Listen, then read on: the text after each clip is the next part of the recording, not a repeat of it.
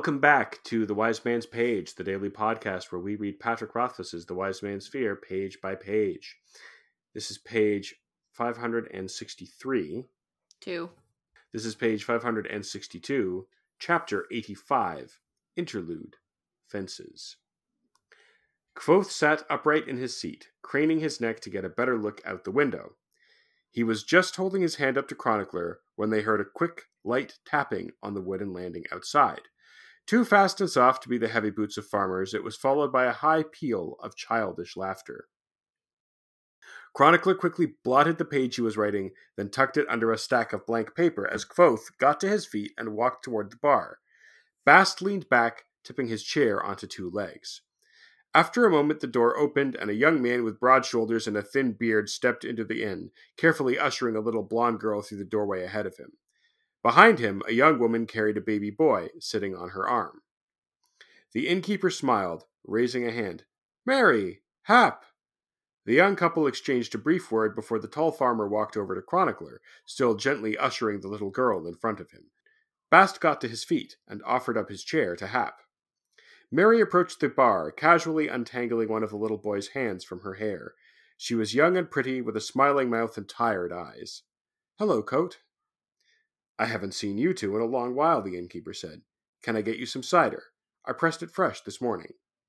She nodded, and the innkeeper poured 3 mugs. Bast carried 2 over to Hap and his daughter. Hap took his, but the little girl hid behind her father, peering shyly around his shoulder. "Would young Master Ben like his own cup?" Coat asked. "He would," Mary said, smiling at the boy as he chewed on his fingers. That's the page. I'm Jeremy. I'm Jordana. I'm Nick. This is such a good characterization of this family just on this page. Like, whom amongst us has not, encountered a kid who's like a little too old to be a toddler, but still too shy to like talk to a strange grown-up that their parent is talking to, so they hide behind them. Yeah, I mean, like, even kids like well into school age are still like that sometimes. Yeah, sometimes. How shy they are. Let's say I was definitely like that. Helicopter parents. Well, I don't think it's anything to do with the parents, really. I think it's just like some kids, I think that all kids are to a degree shy around new grown-ups, and I think some kids get over that faster than others. But I think it's like very common for like toddlers of my acquaintance to like, even if they like met me before, if we're seeing each other, we haven't seen each other in a while, they will like hide behind mom and dad because they are too shy to talk to me. Hell, I'm still shy around new grown-ups. There you go. Well, I'm thinking of like the little girl hiding, and I'm like, oh, that was definitely me as a kid. But like me and my sister, raised by the same parents, totally different reactions in those situations. Like I was the Heidi kid, and Allegra would just like stand out in front of people and be like, oh yes, hello. So like we were definitely not helicopter parented, but it produced 2 completely different results.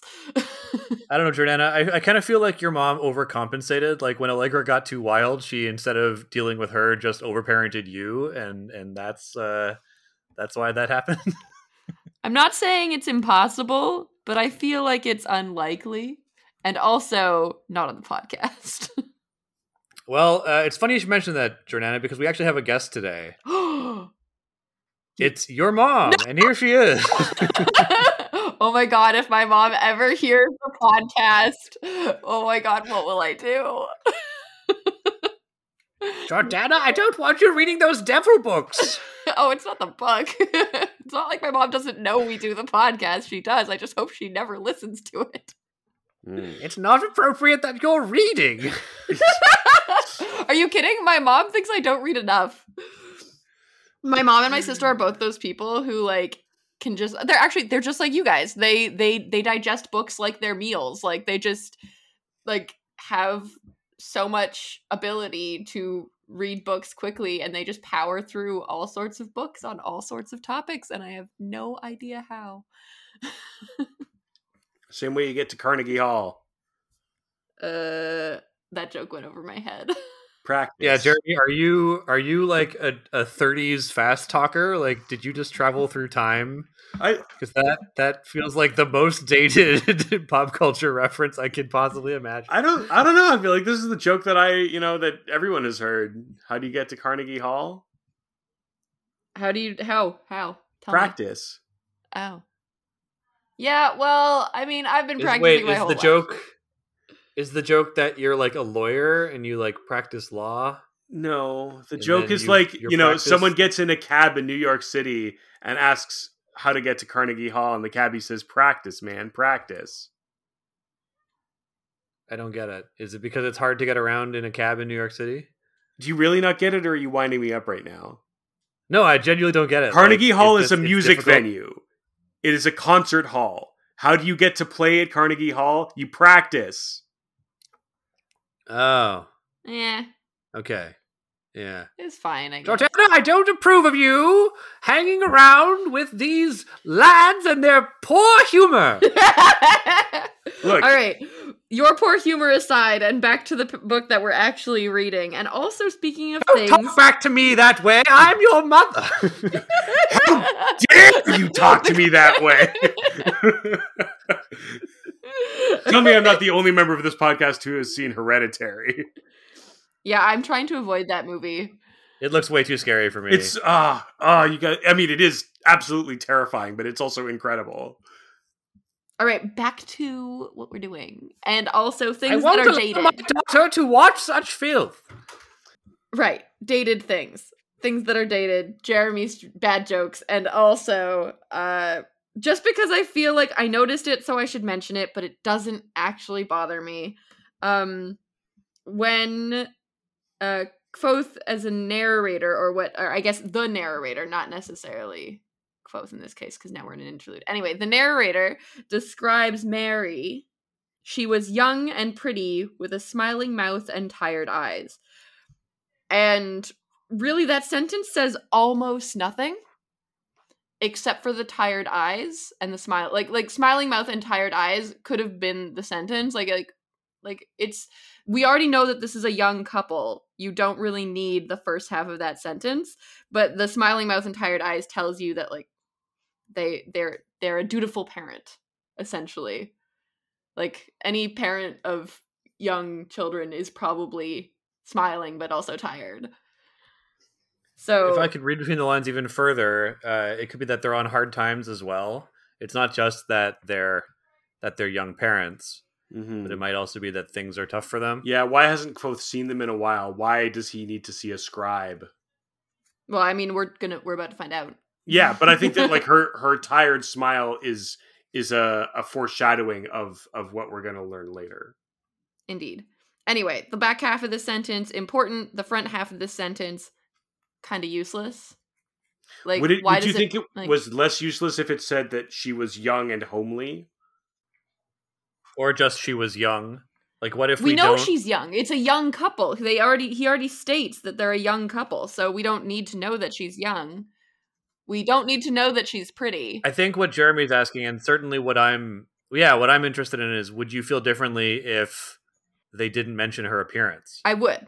Yes, if they mentioned something that felt like it mattered, I would care more. But in this case, her appearance doesn't affect how she acts in this scene, and it's not like a point of interest, like for instance like someone having like a mysterious scar on their eye or something. Like that part of an appearance thing is like important, but like no one cares that she's pretty. Being pretty isn't going to change her situation in the book right now. I mean, I do care, because my mental impression of most farm wives is that they are on a scale somewhere from homely to like unattractive, because they've been like, busting their asses in the field for 20 years. So the fact that she's young and pretty actually does tell me something about her. Well, you already know she's young.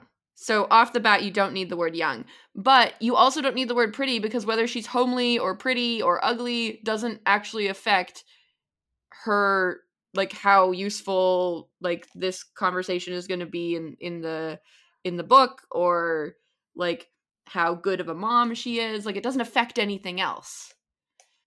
And it's also not a description. It's not like they're saying, like, they're not giving a full description, if they were giving a full description of like, oh, like she had hair like this and whatever, like maybe that would feel a little more important because like then you could paint a picture of that person in your mind. But like young and pretty is so vague. Yeah, but I mean, I guess I kind of like that because then I can imagine her however I want within those parameters. She's not, but you could take out young and pretty and still have the smiling mouth and tired eyes, and you would have as much information, pretty much. Well, except that now I don't know that she's pretty. Yeah, but why do you care? Well, because what I'm saying is the fact that I agree with Jordana. Hang on a second. I have a solution here. Now, I agree with Jordana just in general.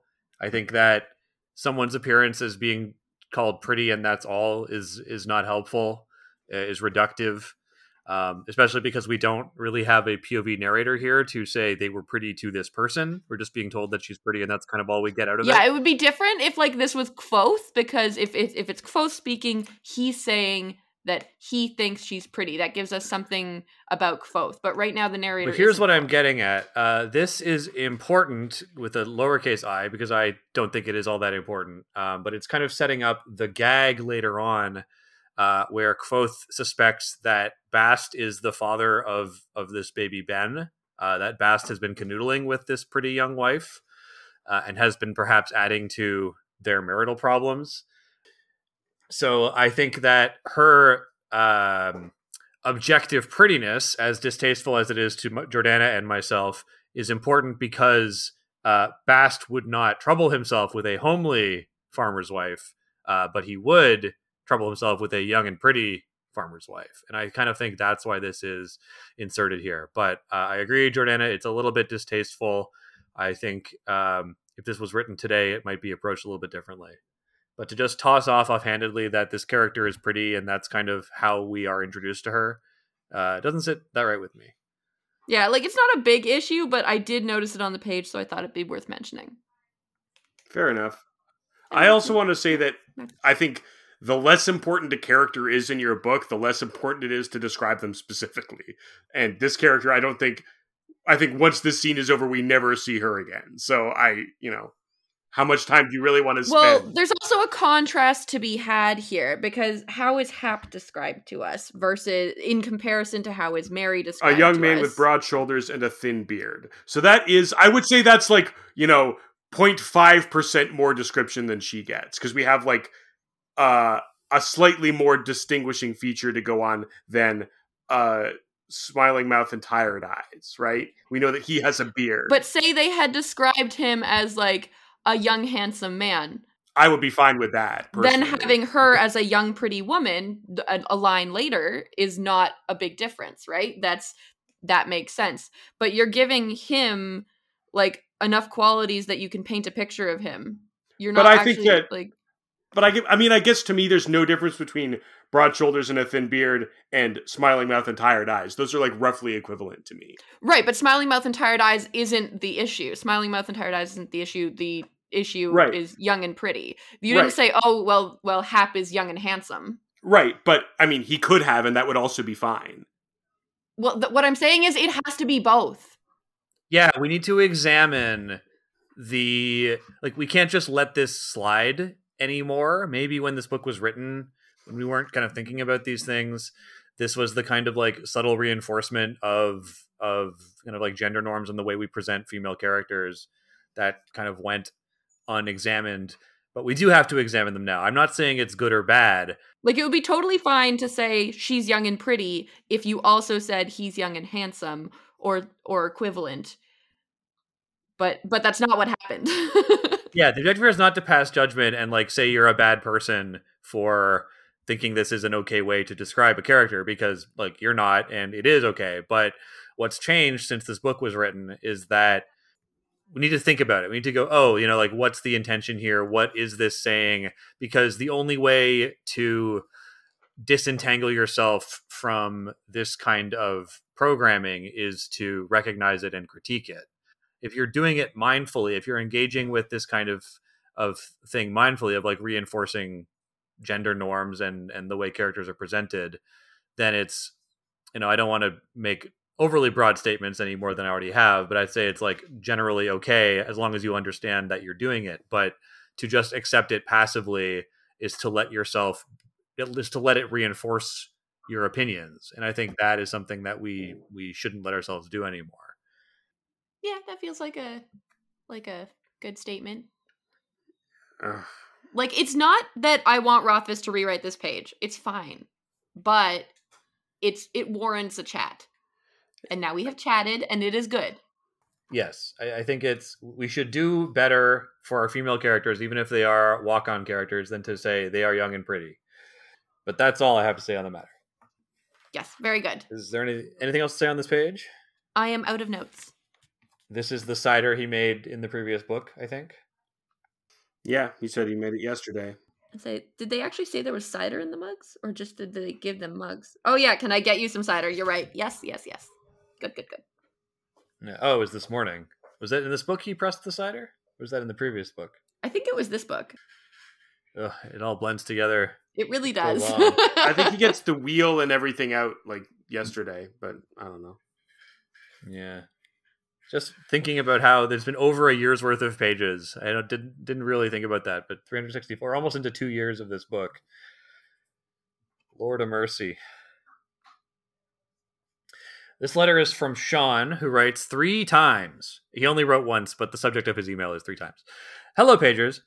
The main reason for this email was to offer my thoughts on wedding ideas. I'd like to suggest, I'm telling you 3 times, I do. I realize this needs workshopping since it doesn't quite make the most sense to tell the officiant. If you're doing personalized vows, maybe you could work in 3 times there. In my rereads, I really enjoy the idea of the trusted touchstone and what it shows about their relationship, and trust is an important part of a marriage. Also, a fun tidbit is that the first time this phrase happens is actually at the beginning of Book 1 on page 40, when Kvothe tells Bast to listen 3 times, which Bast responds to quite seriously. I don't know if you touched on that since it was so long ago, and I only started listening around page 600. While searching, I did find that things seem to happen 3 times more often in the second book. Throughout the books, here are times when it seems like it might be significant. The thrice locked chest, Telu asking 3 times before striking, saying sets of 7 words 3 times, naming the wind 3 times, but really 6. It's described closer to 3 times, if that makes sense. And I'm sure there's others I'm missing. I can't decide if there is some magical significance to the number 3. Do you all see anything of note with the number 3 in the story? Is this pot whole, cracked in pieces, or is it a pot that is not a pot at all? Let me know what you think. Anyways, congratulations to the other listener, and thank you for this podcast. It truly is a joy to listen to. Signed, Sean. I'm going to jump right in and say that 3s in stories are important, and I think this is a book that is aware of the kind of rules of stories. So that's something that is being drawn from it.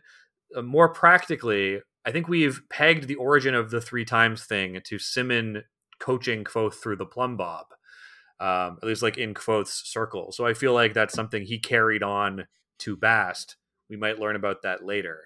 It could also be like a saying in the Fae, but I feel like it's something that Kvothe internalized after that and that he passed on to Bast in kind of the same way that like a gag that Jeremy and I do together will like turn into a phrase that I say and that Jordana picks it up. Yeah, that makes sense. I think oh, sorry, go ahead, Jeremy. Oh, I was just going to say that I think that I agree with Nick, and I think that just in general, I think that a lot of the time in our close reading, we tend to conflate things that are thematically important or significant, like the number 3, with things that might be like significant in the plot of the book. And I think that most things are more likely to be thematically resonant than the other thing.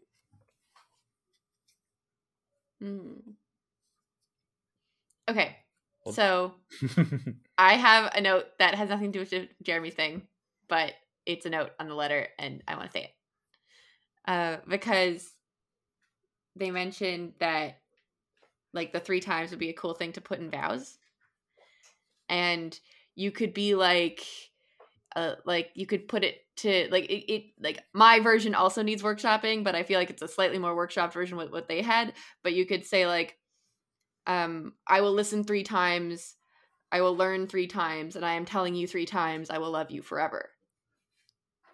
Yeah, it could be like a call and response. It could be like, will you this? I will. Will you this? I will. Will you this? I'm telling you 3 times I will. There's a lot of really cute ways you could incorporate the 3 times thing. And it's one of those things that has a lot of weight. Even if your guests don't know the reference, it has a lot of weight and is really like a nice kind of a ritualistic thing to say as part of a ceremony. So I dig that. Yeah. Say also the only people who will probably remember the vows are the two people giving them.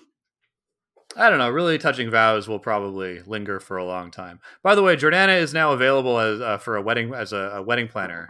What? Jordana loves as we. Yeah, oh yeah, Jordana as we. Yeah, that's okay, Jordana. I know that that you weren't sure you wanted to launch the business right away, but I think the financials are in place, so we're good to go. So if you want to, yes, Page of the Wind does weddings. No. Just No. you. I'm Page not of the Wind is involved. too busy. It's just Jordana. I'm so Can proud of you, Jordana. I knew you'd make something of yourself. That's right. I never left. Your mother has been here this whole time listening. This podcast has been a waste of your time. Is That's my right, mother I'm from mildly England now. British? What is that accent? Oh, Your Jordana. mother's- Oh, Jordana, I'm very proud of you.